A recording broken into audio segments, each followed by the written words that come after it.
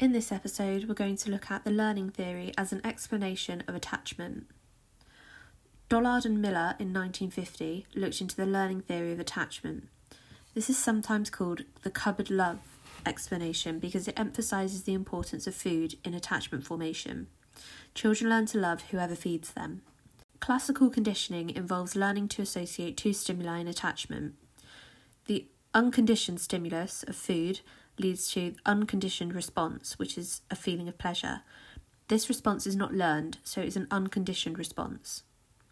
A caregiver, i.e. the mother, starts as a neutral stimulus. This is something that produces no response. However, when the caregiver provides food over time, they become associated with the food, so the neutral stimulus becomes a conditioned stimulus. Once conditioning has taken place, the sight of the caregiver produces a conditioned response of pleasure. According to a learning theorist, the conditioned pleasure response is the basis of love. Now an attachment has formed and the caregiver becomes an attachment figure. Operant conditioning explains why babies cry for comfort. This is an important building block for attachment. Crying leads to a response from the caregiver. As long as the caregiver provides the correct response, the crying is reinforced because it produces a pleasurable consequence. At the same time as the baby is reinforced for crying, the caregiver receives negative reinforcement because the crying stops. Negative reinforcement is escaping from something unpleasant, which is reinforcing. This interplay of positive-negative reinforcement strengthens as attachment. Hunger is a primary drive, an innate biological motivator. We are motivated to eat to reduce the hunger drive. Attachment is a secondary drive, learned by an association between the caregiver and the satisfaction of a primary drive.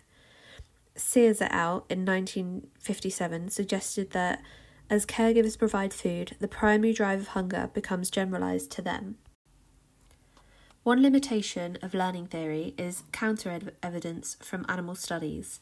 Lorenz's geese imprinted on the first moving object they saw. Harlow's monkeys attached to a soft surrogate in preference to a wire one with milk. In both of these animal studies, imprinting and attachment did not develop as a result of feeding. This shows that factors other than feeding are important in attachment formation.